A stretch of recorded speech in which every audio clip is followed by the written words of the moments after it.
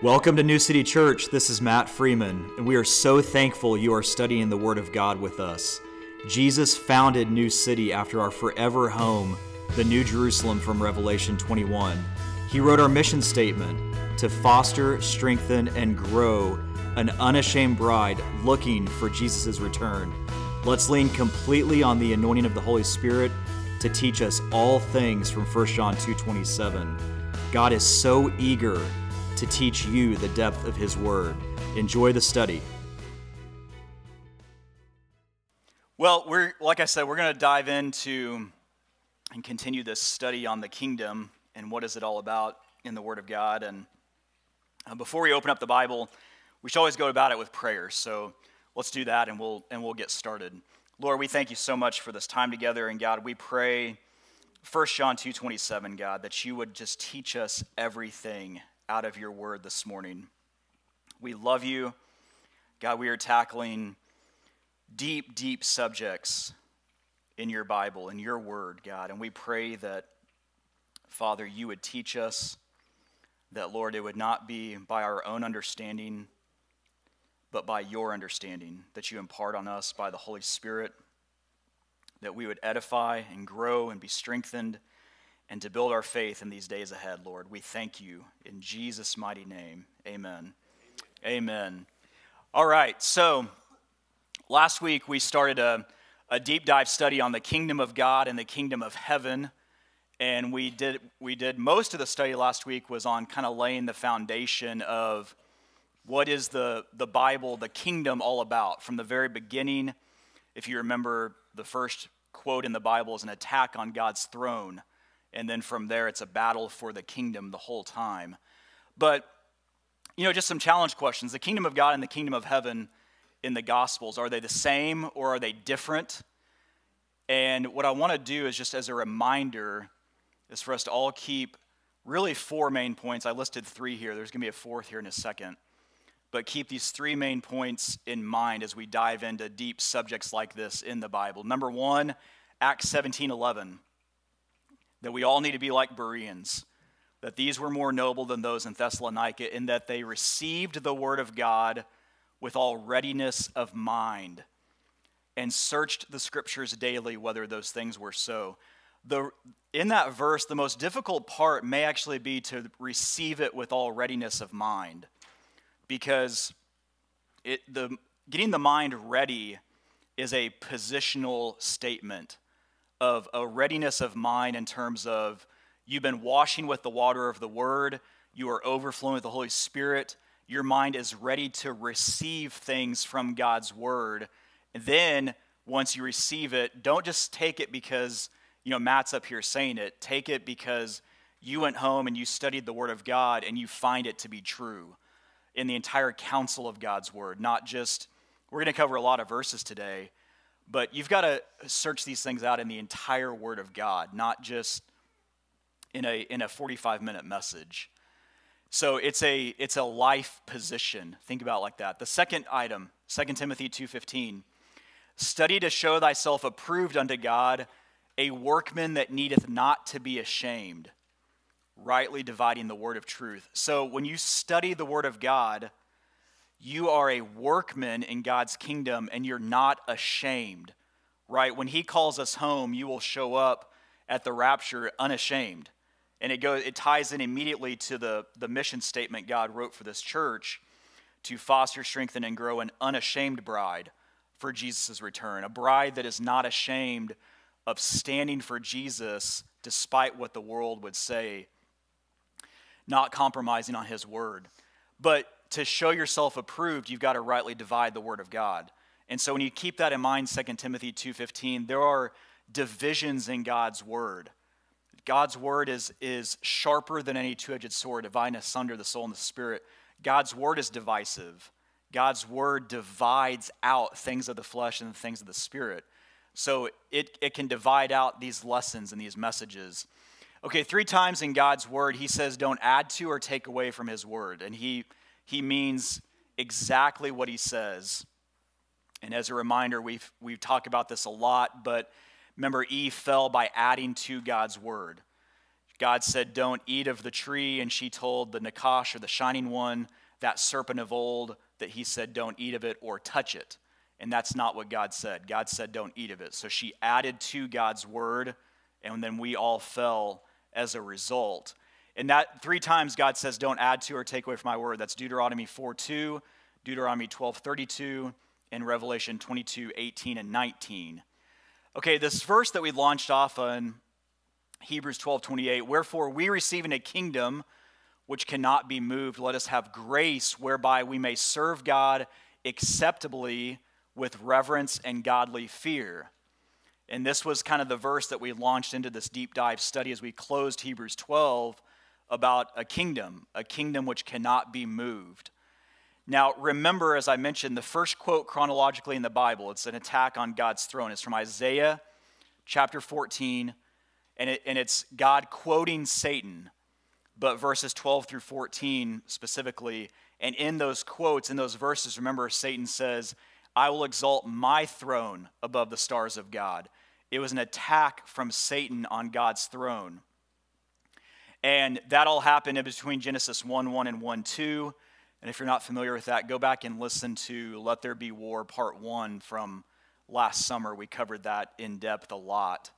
But something to do with the kingdom shows up almost 3,700 times in the Bible. Remember, if you look up king, kings, prince, princes, kingdom, or kingdoms, just those 6 words, up over almost 3,700 times in the Bible.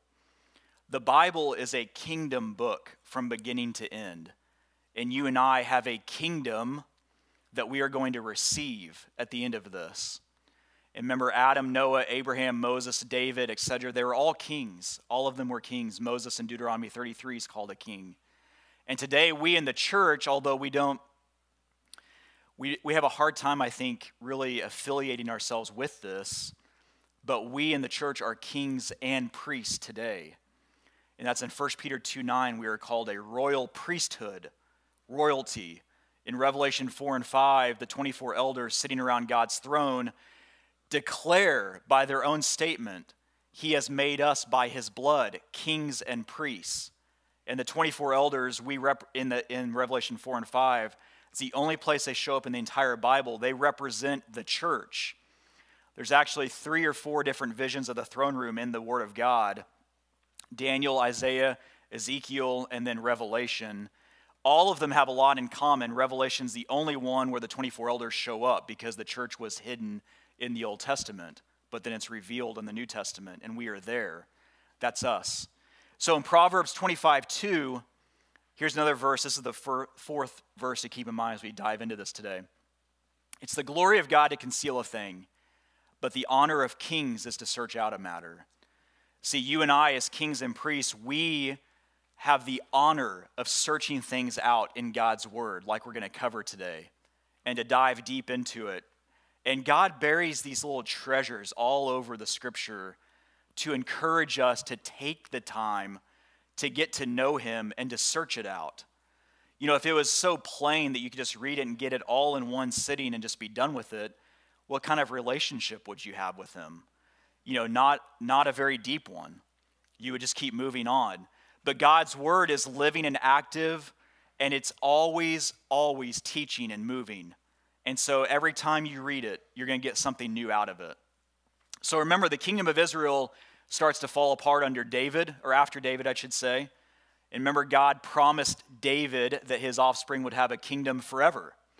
In 2 Samuel 7, verse 13, he shall build a house for my name, and I will establish the throne of his kingdom forever. He's talking about David's offspring forever. And that's exactly what the Lord prophesies in Daniel. Just as we're not going to read all of these, I just put in a few slides from last week just to remind you guys. But remember in Daniel, Nebuchadnezzar has a dream, and the statue, the head of gold, the chest of silver, the belly of brass, the legs of iron, and then feet of iron and clay. And they represented the 5 world powers, 5 Gentile kingdoms that would rule the world from Nebuchadnezzar until the Antichrist. And every one of those was a literal physical kingdom from Babylon, Persia, Greece, Rome, and then the final phase, the Antichrist kingdom, which was the feet with the 10 toes. because in the Antichrist kingdom, the 10 kings set it up. The Antichrist rises out of them, puts 3 of them down, and the other 7 that remain consolidate their power to him. Okay, so just at the very bottom here, Daniel 2, verse 44, and in the days of these kings, speaking of the final kingdom, shall the God of heaven set up a kingdom which shall never be destroyed. He means that. Never be destroyed. And the kingdom shall not be left to other people. In other words, it won't pass on from Jesus to someone else. This is a kingdom that will be eternal, forever, on the earth, that Jesus is the head of. And the kingdom shall not be left to other people, but it shall break in pieces and consume all these kingdoms, and it shall stand forever. Remember Nebuchadnezzar saw a stone cut without hands that came and smashed the feet of that statue, and that mountain became a kingdom that filled the entire earth. So the kingdom that God is going to set up on the earth, it's real, it's physical, and it's an earthly kingdom that Jesus is the head of. And God compares this coming kingdom to those in the dream from Babylon, Persia, Greece, Rome, and the Antichrist or beast kingdom. Now, if you just think about it logically, did Rome rule the world? Yes. Rome was a physical kingdom that ruled the earth. Jesus will have a physical kingdom that will rule the earth. And a lot of that is not taught in most of the body of Christ today. And you miss a lot of prophecy in the Bible when you ignore that the Messianic kingdom is prophesied from beginning to end all throughout Scripture. It's not just in these few verses we're going to cover. Again, remember, it's 8-1. There's 8 verses in the Bible about Jesus' second coming for every verse about his first. The Bible is the majority of it speaks of this time that you and I are heading into. Okay, so in the Gospels, talking about the kingdom of heaven and the kingdom of God, in the Gospels, a lot of people like to read the Gospels as they're all kind of synonymous. They're different writers, but they're the kind of same events, and if you read one, you've read them all, right? I take the view that that's not the case, that the Gospels are all written by a different angle, a different perspective, with a different purpose, and every one of them is something different for you and I to glean. Otherwise, God would not have given us 4 of them. That's my view. I think God's word is very specific. I think that he gave us every single word and guarded it for us today so that we would have exactly what he wants us to have today. There's nothing trivial in God's word. So when you look at the 4 Gospels, Matthew, Mark, Luke, and John, every one of them is different. Jesus is presented different in each one of them. In Matthew, he's presented as the Messiah, the Lion of the tribe of Judah. In Mark, he's presented as a suffering servant. In Luke, he's presented as the Son of Man. In John, he's presented as the Son of God. The genealogy in Matthew starts with the first Jew, because Matthew is written to Jews mainly. And so it starts with Abraham, the legal line of the Jewish king. In Mark, there's no genealogy because he's a servant, and servants often didn't care about their genealogies. And so God removes the genealogy from Mark. In Luke, as he's presented as the Son of Man, the first genealogy, the first person it starts with is Adam, the first man. So it's the bloodline of Jesus, not the royal legal line like in Matthew. In John, there's a genealogy, but it's about the pre-existing one. Remember how John starts out? In the beginning was the Word, and the Word was with God. His genealogy is before earth and time itself. The focus of Jesus in Matthew is what he said, in Mark what he did, Luke how he felt, and John who he was. Matthew's written to the Jews, Mark to the Romans, Luke to the Greeks, John to the church, and all 4 of them for us today. Okay, the first miracle in Matthew was a leper was healed. It's a very Jewish thing. Leprosy, if you remember, the Jews were so concerned about leprosy. That's why the first miracle in Matthew is a leper being healed. It represented sin. So God dealing with sin. In Mark, the first miracle is a demon exorcised. In Luke, it's also a demon exorcised. In John, which is mainly focused on the church, the first miracle is water to wine. Now, I think that's fascinating because we have a cup of wine to drink with Jesus that he didn't drink at the Passover. Remember his Last Supper? There's 4 Passover cups, and he drinks 3 of them and stops and says, I won't partake of this 4th one until you and I, are with him in the kingdom. And so his first miracle is at a wedding, which you and I are invited to a wedding, turning water to wine. I think that's fascinating. Matthew ends with the resurrection, a very Jewish topic. Mark ends with the ascension. Luke ends with the promise of the Spirit. And John ends with the promise of his return, because we're with him in Revelation 19 when he returns. Luke and John, the way they end, sets up the sequel that both of them wrote. The book of Acts for Luke, the promise of the Spirit, the outpouring of the Spirit. John, Revelation, the promise of his return. The campsite, so Matthew, Mark, Luke, and John, if you remember in Numbers when the tabernacle would go and be set up and Israel would camp around the tabernacle, it was east, west, south, and north. Well, east was the lead tribe was Judah, and the ensign was a lion. And that's how Jesus is presented, as the lion of the tribe of Judah. The west side was Ephraim, and the ensign was an ox, and he's presented as a servant, a beast of burden, so to speak, in Mark. On the south side was Reuben, and their ensign was a man. That's Luke, presented as a man. The north side was Dan, and their ensign was an eagle. And John, the pre-existing one that soars above all. So these Gospels, they're all different, and they all have a different perspective for us, right? They all have something different for us to glean from it. So there's 2 different kingdoms preached in all 4 of them. The kingdom of God and the kingdom of heaven. And both, as I mentioned last week, in Hebrew and German, the words of and from are the same. So when you say the kingdom of heaven, again, I personally like to think of it as the kingdom from heaven, because Jesus comes to set it up. The kingdom of heaven is used 32 times exclusively in the book of Matthew. And again, remember, Matthew's written to the Jews. It presents Jesus as the Lion of the tribe of Judah.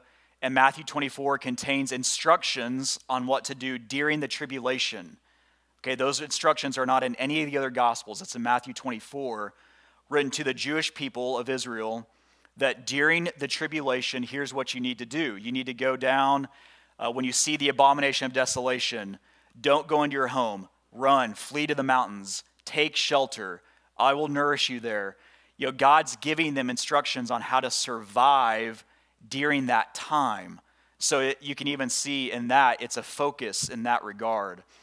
Okay, remember last week we covered these verses, but in Matthew, Jesus says they would have ushered in the kingdom had Israel received him.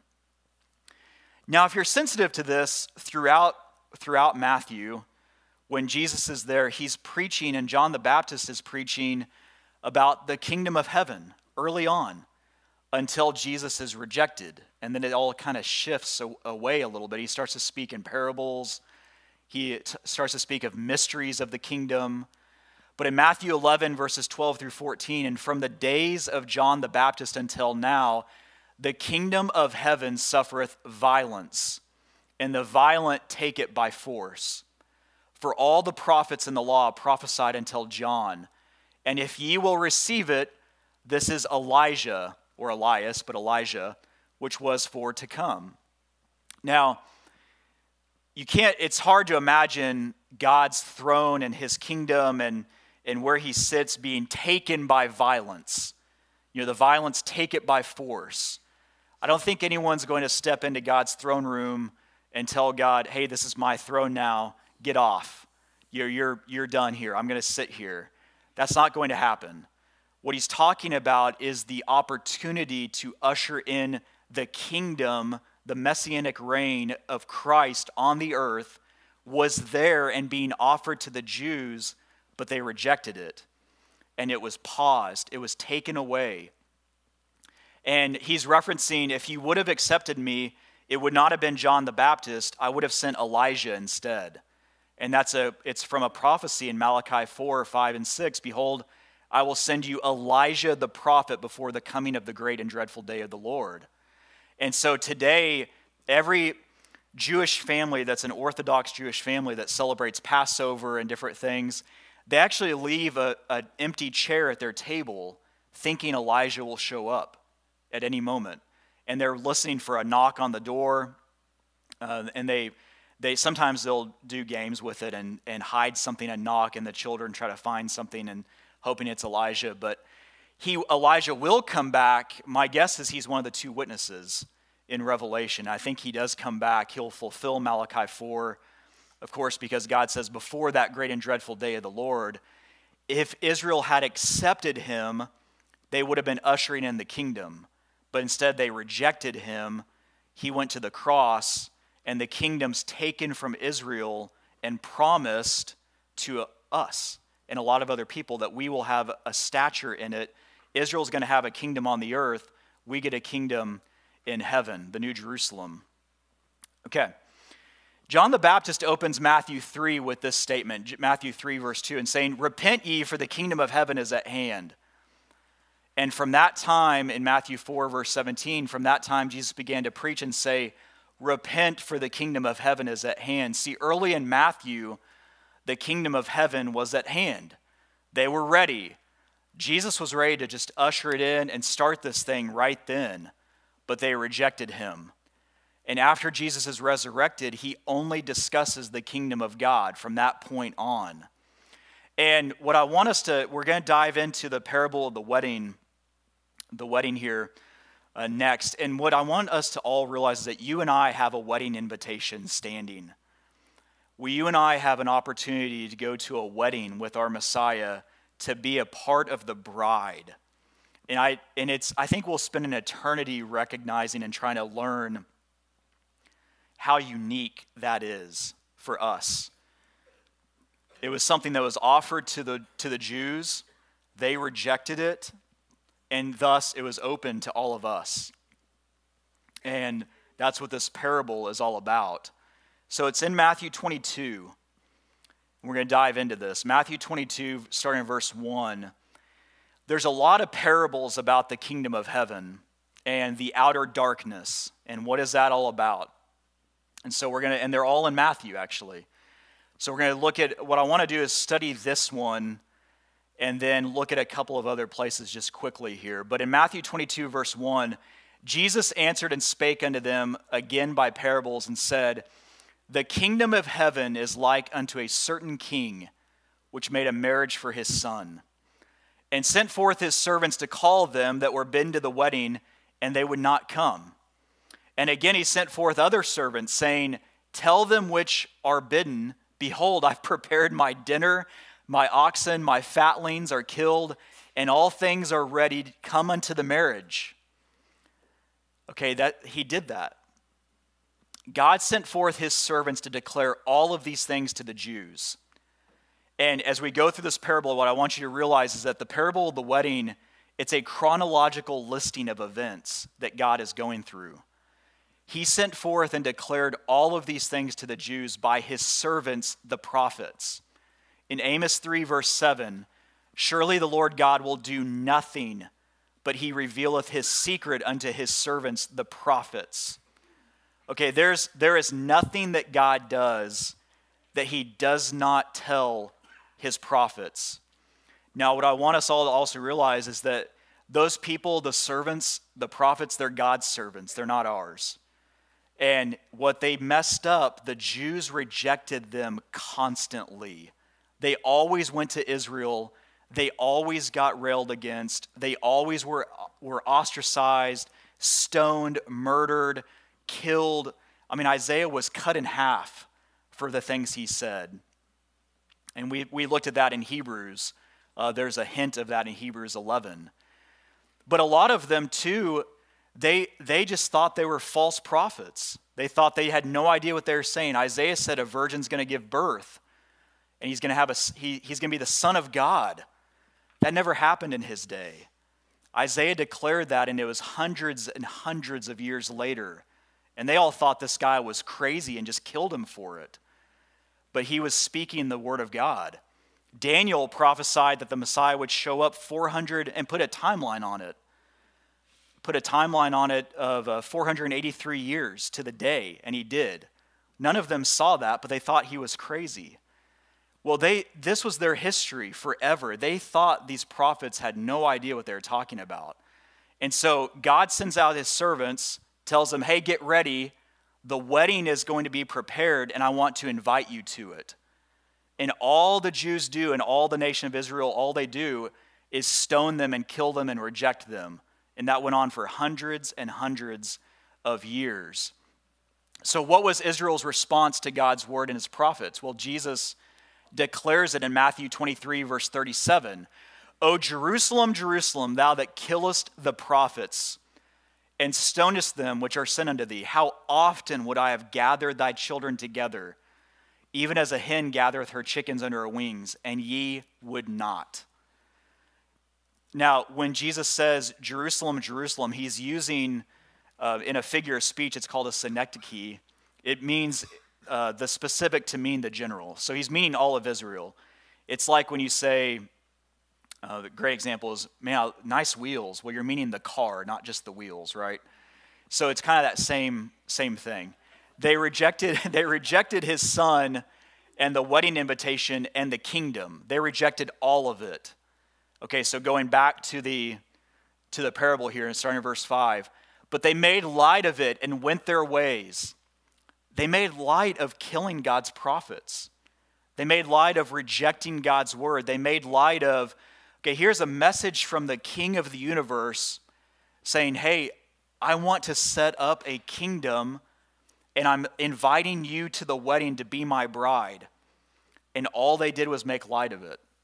All they did was reject it and say, I don't want any part of it. I want nothing to do with what you're offering. I'm going the other way. But they made light of it and went their ways, one to his farm, another to his merchandise. Now it's interesting what ensnared them to reject this offer. The world, work, busyness, right? Things of the world they rejected God for. And the remnant took his servants and entreated them spitefully and slew them. And they did. They killed them. But when the king heard thereof, he was wroth, and he sent forth his armies and destroyed those murderers and burned up their city. So God was angry, right? And that's exactly what happened after they killed Jesus and killed all the prophets. In 70 AD, God destroyed all of Jerusalem with the Roman legions, wiped out the temple, ransacked the city. Israel was dispersed for almost 2,000 years until they were regathered on May 14th of 1948. In verse 8 here, then saith he to his servants, the wedding is ready, but they which were bidden were not worthy. They rejected it. They're no longer worthy to be here. Go ye therefore into the highway, and as many as ye shall find, bid to the marriage. Now I find that word interesting. The highways, what is our way in the book of Acts called? It's the way, right? The way. It's the highway. Go out there into the way, invite everyone you can find for what we know to be almost 2,000 years to the wedding. Form this church. Get people filled with the Holy Spirit and prepare them for the wedding. Because all of the Israelites from Abraham all the way up until they killed Jesus rejected it. Okay, so the servants went out into the highways and gathered together all as many as they found, both bad and good, and the wedding was furnished with guests. Notice the wedding had guests. So the wedding has guests. There are those that are a part of the bride. There are those that get to attend the wedding as guests.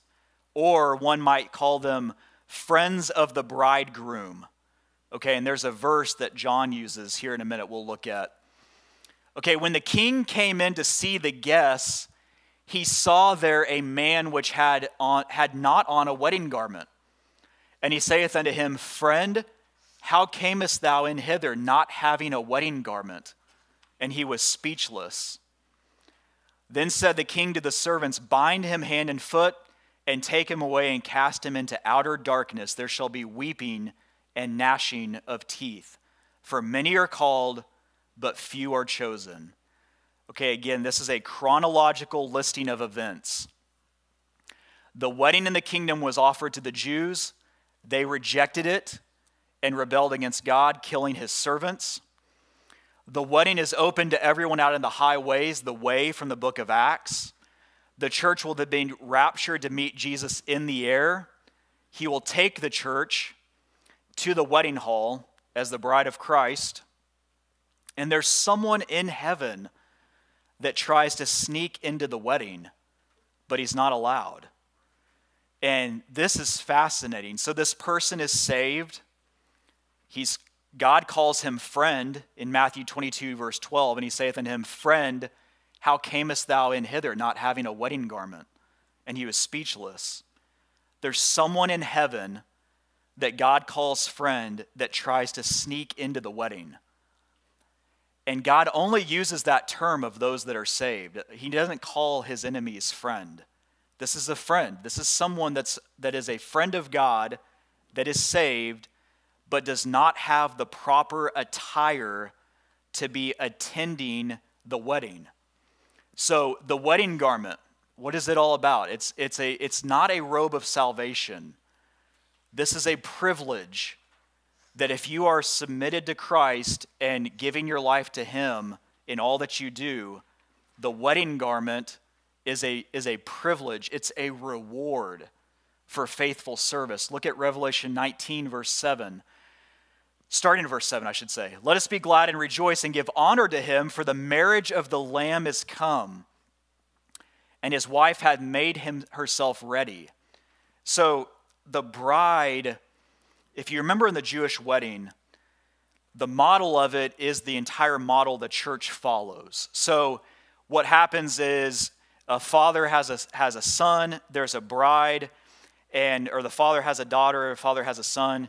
They arrange a marriage. Well, the father of the son sets the purchase price for the bride. In this case, it was none other than God himself was the purchase price. There's a covenant made, an exchange, and the bridegroom then goes to his father's house and builds a room addition. And that room addition can be as big or vast or extravagant as you can imagine. And when it's prepared, the father tells the son, okay, it's ready, go get your bride. And in the meantime, the bride has no idea when the bridegroom will show up. The bride is to always be arrayed in a wedding garment, ready at any moment for the bridegroom to come through the city with the sound of a trumpet and a host with him. And the bride then has to be ready to get up quickly and go out to meet the bridegroom. And when they meet, the servants of the bridegroom have this platform that the bride sits on, and they lift her up into the air. And then they go off to a secret location for a wedding that lasts 7 days. And after those 7 days, they come out, and there's a very public ceremony of celebration. It's called the wedding feast, different than the wedding ceremony. And that's what we're about to divide here. You've got to rightly divide God's word, but there's a wedding feast then that's open to more people, and they attend. But the bride is to always have herself ready. That's the key. And you and I, as the church, if we want to be the bride of Christ, we have to always have ourselves ready, because we have no idea when God is going to come and say to the son, okay, go get them. The room addition from John 14 is finished.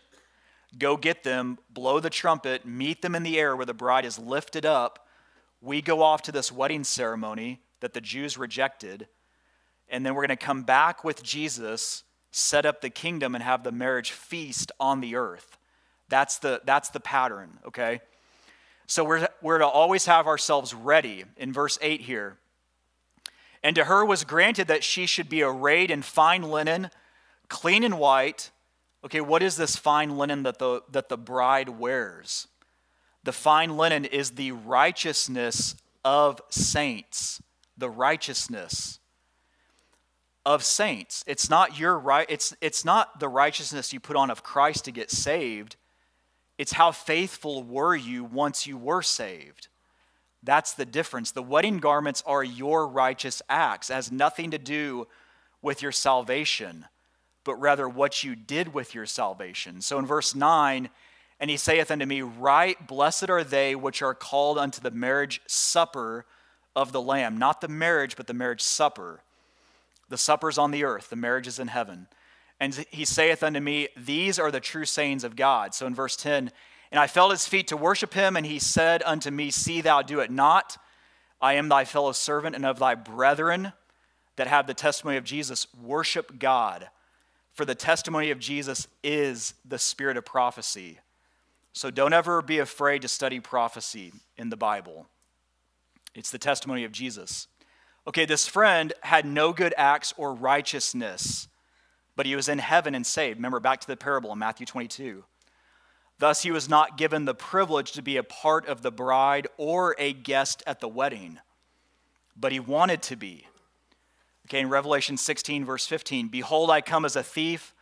Blessed is he that watcheth, this is Jesus speaking, and keepeth his garments, the wedding garments, lest he walk naked and they see his shame. So you lose your garments by acts of sin and refusing God's refining power in your life. And that's something that is, frankly, not really stressed enough today. Is that, okay, great, you're saved. Now what are you doing with it? It's not just get saved and then, okay, go on about your life till you die. You've got to do something with this. God saved you and I for a reason and for a purpose. And he has a purpose for our lives. Breaking fellowship with God lest you walk naked. Okay, in 1 Corinthians 3, remember the bema seat of Christ, where every believer stands. 1 Corinthians 3:15, if any man's work shall be burned, he shall suffer loss, but he himself shall be saved, yet so as by fire. You can be saved and spend your entire life doing nothing for God, and everything you did was in the flesh, and you're going to get before the Lord, and all of your work is burned up by the refining fire of Jesus Christ. And you're going to stand there, and you're going to be sorrowful and remorseful because you didn't take advantage of the opportunity to serve the King while you had time. But you're still saved, yet so as by fire. It's just you may not be invited to the wedding. Okay, in Matthew 22, verse 13, remember, then said the king to the servants, bind him hand and foot and take him away and cast him into outer darkness. There shall be weeping and gnashing of teeth. For many are called, but few are chosen. Okay, binding the hands and feet, this is a Jewish idiom from their legal system. Binding the hands and feet, it means to be restricted. This individual in the kingdom will be restricted. He will not have access to certain things. He'll not be able to participate in certain activities or celebrations. In this case, to be a part of the wedding. He won't even be a guest at the wedding.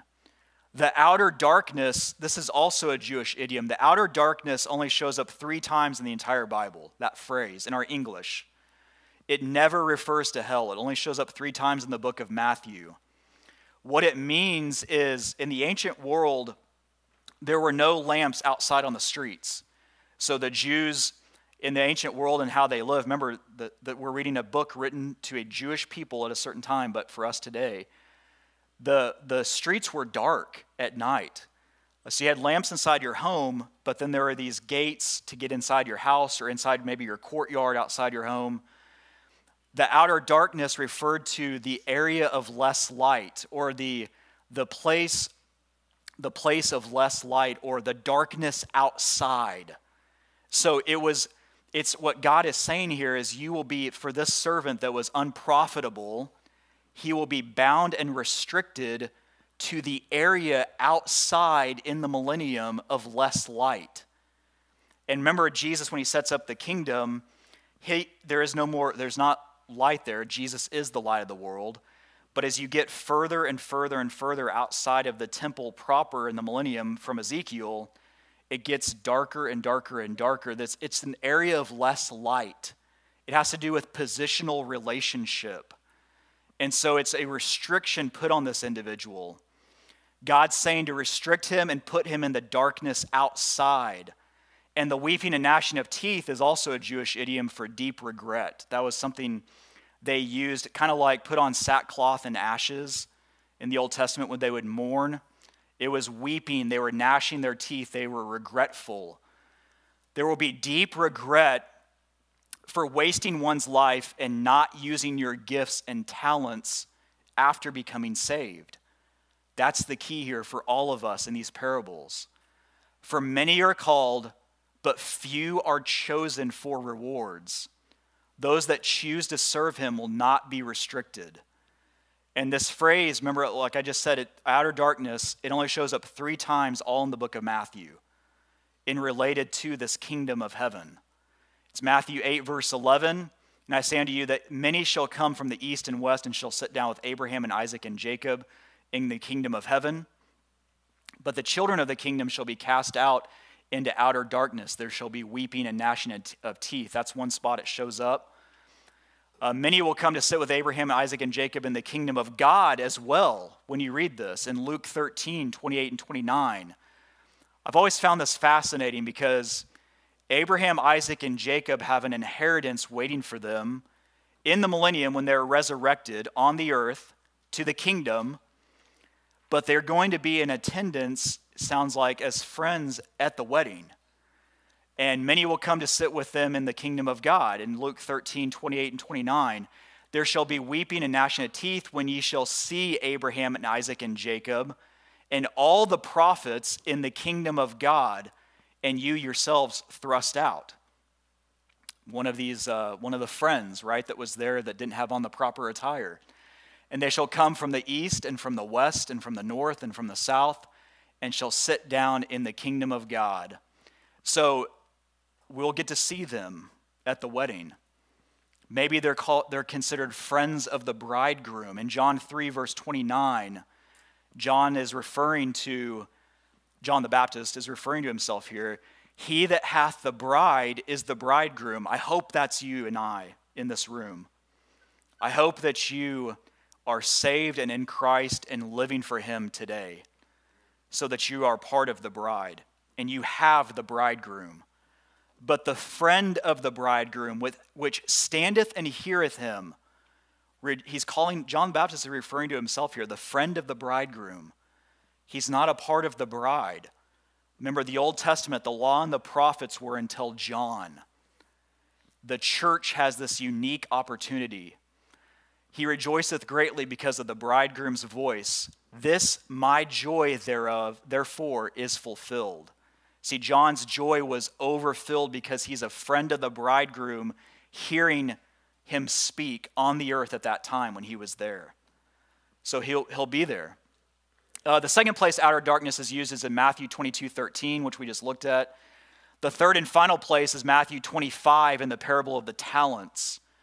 Matthew 25, 29, and 30. For unto everyone that hath shall be given, and he shall have abundance. But from him that hath not shall be taken away even that which he hath. Now this is God's program of rightly distributing and welfare, right? For everyone that hath shall be given, and he shall have abundance. And from him that hath not, even what he has is going to be taken away, and he will have nothing. Sounds very equitable and fair in today's society. And cast ye this unprofitable servant into outer darkness. There shall be weeping and gnashing of teeth. Remember the parable of the talents? I didn't put the whole thing in here. But you all remember the guys with the talents. The last one took the one he had and buried it and did nothing with it. He was unprofitable his entire life. And so what little he had, the master comes back and says, hey, if you would have just even put it in the bank, I could have earned, a CD rate or something. But you did nothing with it. So he tells his angels, take what he has, what little, and give it to this guy over here that has a lot.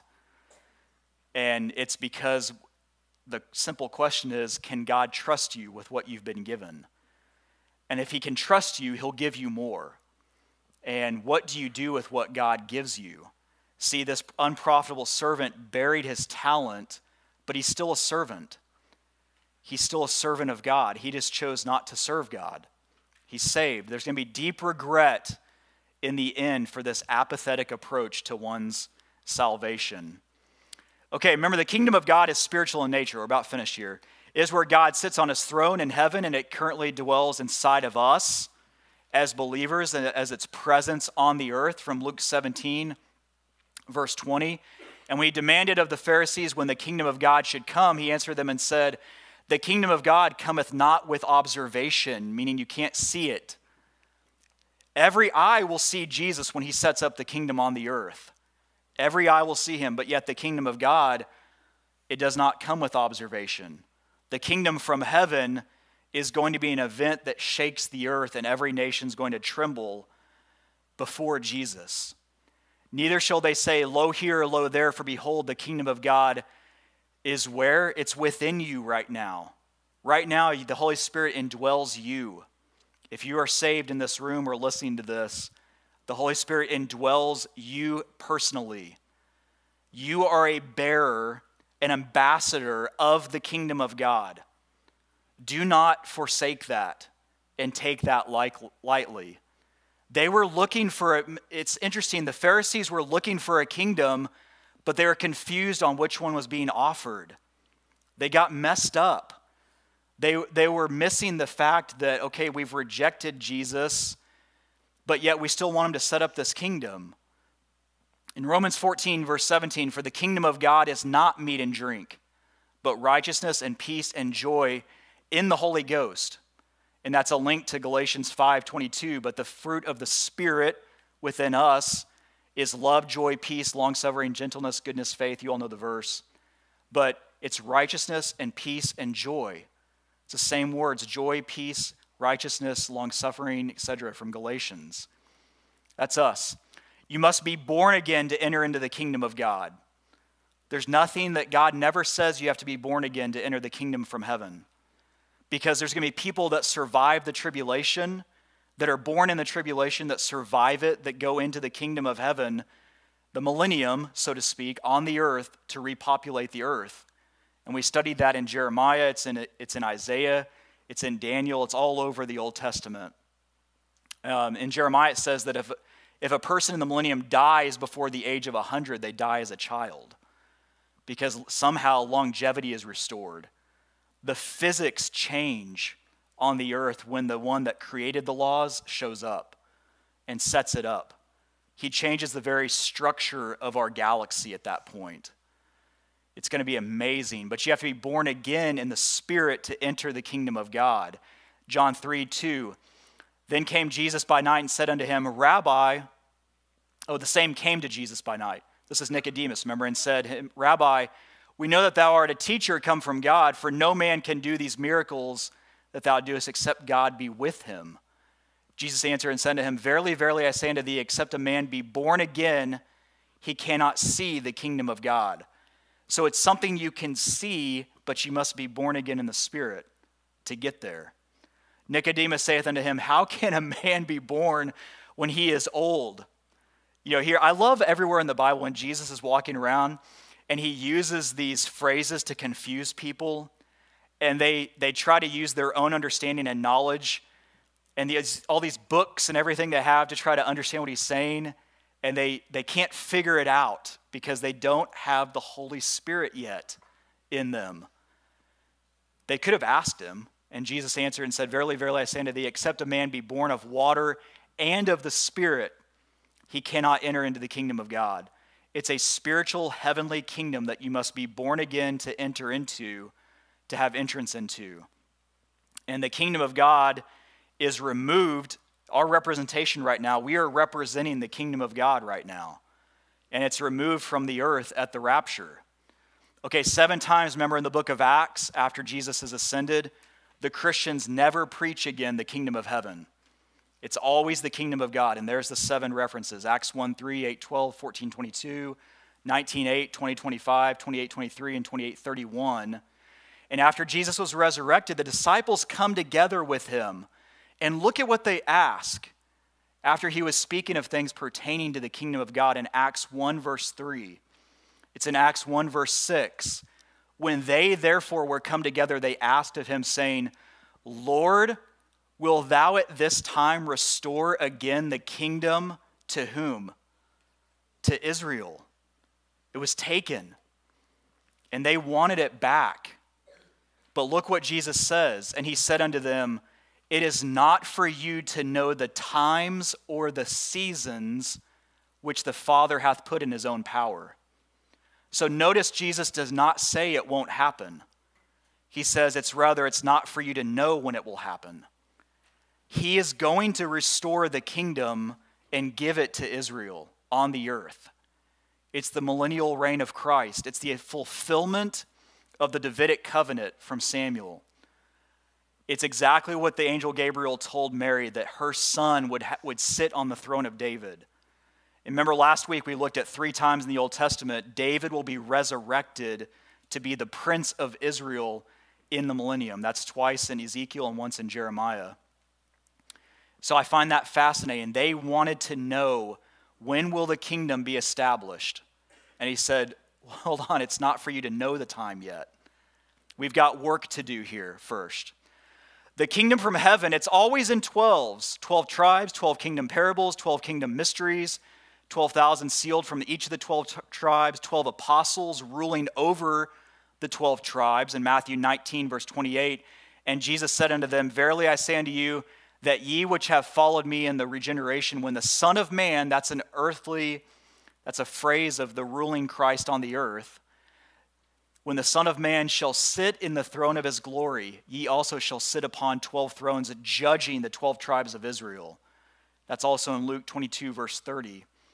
The New Jerusalem has 12 gates, 12 foundation stones, and it's 12,000 furlongs cubed, if you remember from our Revelation study. You know, it's amazing how the Jews rejected Jesus as king, but Pilate even knew he was. It's amazing. I think that Pilate will be in heaven myself. It's just a guess, but you kind of pick that up when his wife has the dream and says, have nothing to do with this man. And look what Pilate does here in John 18, starting in verse 33. Then Pilate entered into the judgment hall again and called Jesus and said unto him, art thou the king of the Jews? And Jesus answered him, sayest thou this thing of thyself, or did others tell it of thee? Of me. In verse 35, Pilate answered, am I a Jew? Thine own nation and the chief priests have delivered thee unto me. What hast thou done? And Jesus answered, my kingdom is not of this world. If my kingdom were of this world, then would my servants fight. I should not be delivered to the Jews, but now is my kingdom not from hence. He doesn't say it'll never be from hence, but right now in this moment, as he's standing before Pilate, preparing to go to the cross for you and I, he could have ushered in at any moment legions of angels and slaughtered everyone and just said, forget it. I'm done with your rebellion. You're not going to kill me. You're going to try to kill God? I'm not doing it. I'm wiping you out. But he didn't. Right now, my kingdom's not from hence. There will come a time that his kingdom will be from hence. And he's going to set up a throne in Jerusalem and rule for 1,000 years. And then Satan's going to be loosed one last time, lead a rebellion of the nations, and God is going to rain fire from heaven and wipe them out. That's at the end of Revelation. And then we go into the new heaven and the new earth. And notice he says that it's just not right now. But look what Pilate then does. Pilate therefore said unto him, art thou a king then? He's so confused because he recognizes that this man, there's something different about this man. He's a king. I know in my heart he's a king. But yet here he is. He won't defend himself. He's gone through 7 illegal trials between the Romans and the Jews. He's willing to go through with letting them execute himself. And yet I know deep down inside this man is something that nobody else that walks the earth is. He's a king. He's the Son of God. And Jesus answered, thou sayest that I am a king. To this end was I born. And for this cause came I into the world, that I should bear witness unto the truth. Everyone that is of the truth heareth my voice. And Pilate saith unto him, what is truth? Remember what Jesus said, I am the truth. And when he had said this, he went out again unto the Jews and saith unto them, I find no fault at all. In other words, there is nothing wrong with this guy. Why do you want to kill him so bad? And if you look closely at the discussion, you'll find a clue that there's something he wrote on the cross here. Now, when Jesus on the cross, Pilate writes this inscription. And look closely. You're going to find this is really interesting. Can you go to the next slide, Aaron? Okay, and Pilate wrote a title and put it on the cross, and the writing was Jesus of Nazareth, King of the Jews. The King of the Jews in our English. That's how it's translated. This title then read many of the Jews, for the place where Jesus was crucified was nigh to the city, and it was written in Hebrew, Greek, and Latin. Notice that Pilate could write in 3 languages. He wrote in Hebrew, Greek, and Latin. And then said the chief priest to the Jews to Pilate, write not the King of the Jews, but that he said, I am King of the Jews. See, they wanted something changed about what Pilate wrote. Now, why? Anytime you and I miss something in the scripture, always watch when the Israelites and the Pharisees and the religious zealots get bent out of shape about something. Because they're bent out of shape because something deeper is going on here. And look what Pilate says. What I have written, I have written. In other words, I don't care what you want me to change. This man is the king. And it's remarkable that he wrote it in 3 languages in a high mountain on Golgotha where every traveler would pass by and see it. Now, when you look at what Pilate wrote, he wrote Jesus of Nazareth, the King of the Jews. The very bottom of the slide, this is what Pilate wrote in Hebrew. And remember, Hebrew goes right to left. Each letter of the first word, there's 4 words here. And each letter, if you take each letter of the first 4 words, it makes an acrostic. It's YHWH. It's the unpronounceable name of God in the Jewish language.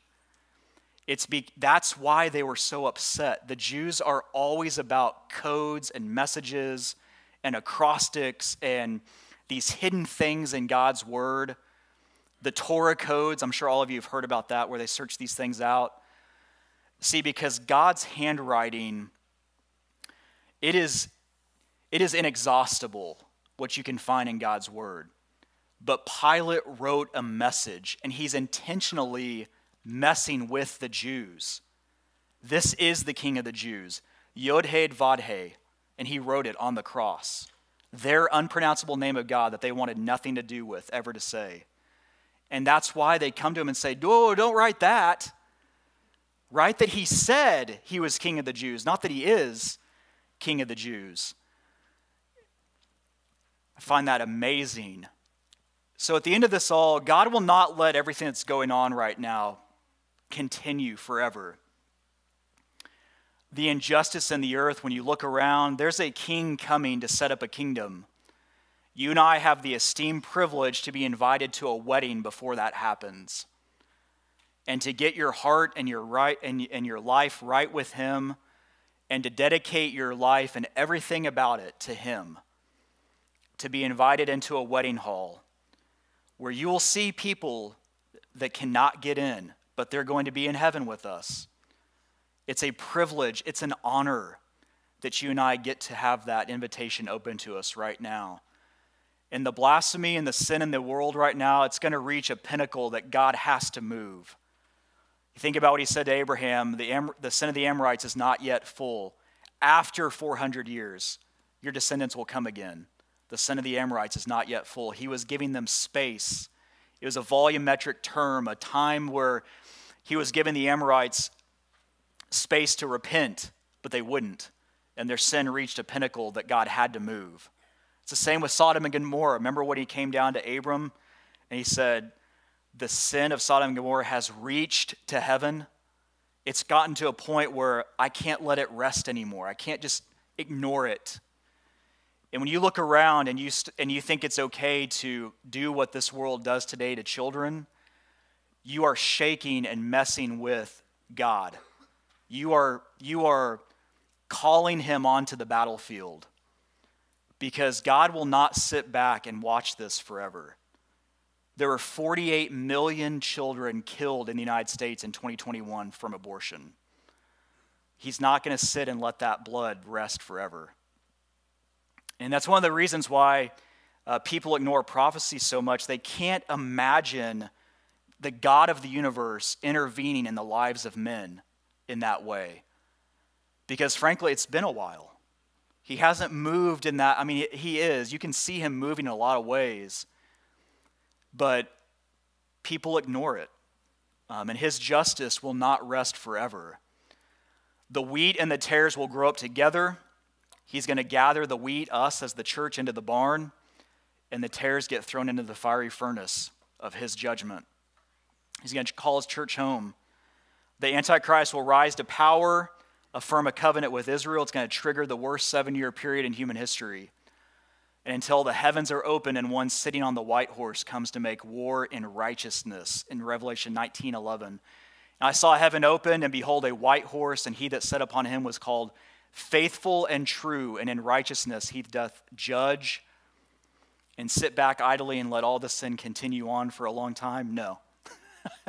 He doth judge and make war. So act like a king and bring honor to his name. That's the call for all of us. You know, are you doing the things that Christ can reward you with at the Bema seat, or are you not?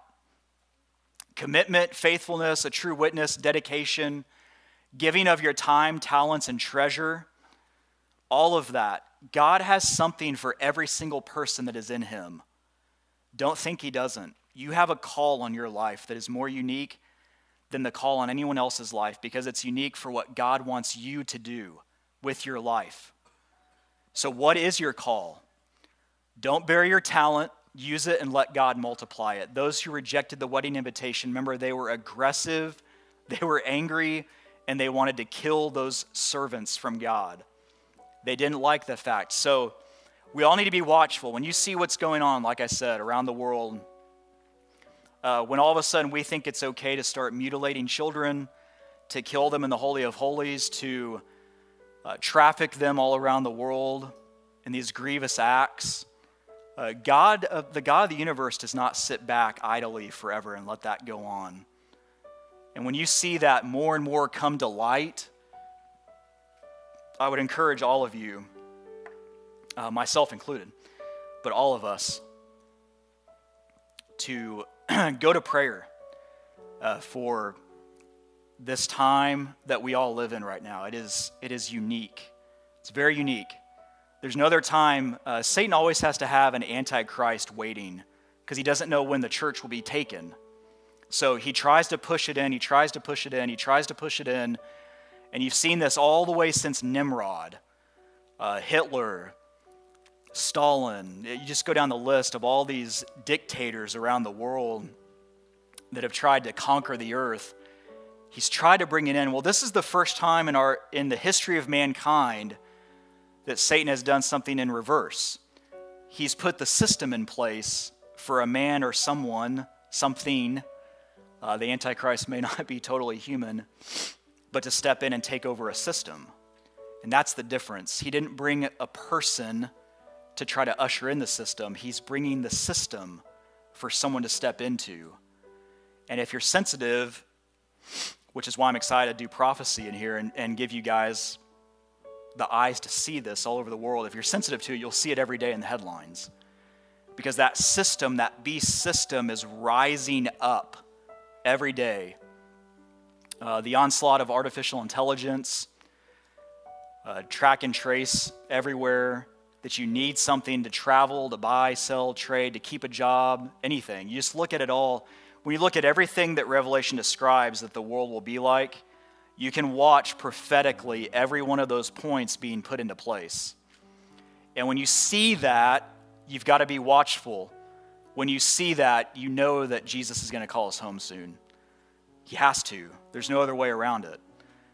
And maybe it's not in our lifetime. Maybe it's in the lifetime of our children, our grandchildren. Who knows? But it's on the horizon. And so we all need to be watchful. So with that said, if you don't know the Lord and you want to have accept the invitation to the wedding, it starts by getting saved. Romans 10:9, that if thou shalt confess with thy mouth the Lord Jesus, and shalt believe in thine heart that God hath raised him from the dead, thou shalt be saved. There's no other way to heaven. There's no other way to God but by him and only him. So do that. Go before your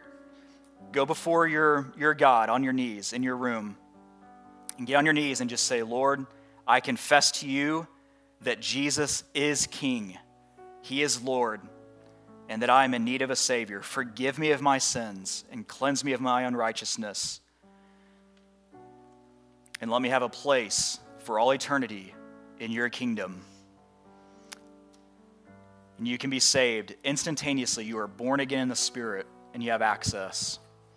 Lord, we come before you, and we just thank you for this study. God, we thank you for the deep truths in your word, that we can put this together, that, God, you can give us understanding of your word. And that, Lord, we look to you as the maker, the author, and the finisher of our faith. And we pray that, God, you would give each one of us today a sense of urgency to go out into this world and to live for you and to surrender our lives to you. God, whatever it is, speak to us, God, and let your word not return void. We love you. Be with us in this place. In Jesus' name, amen.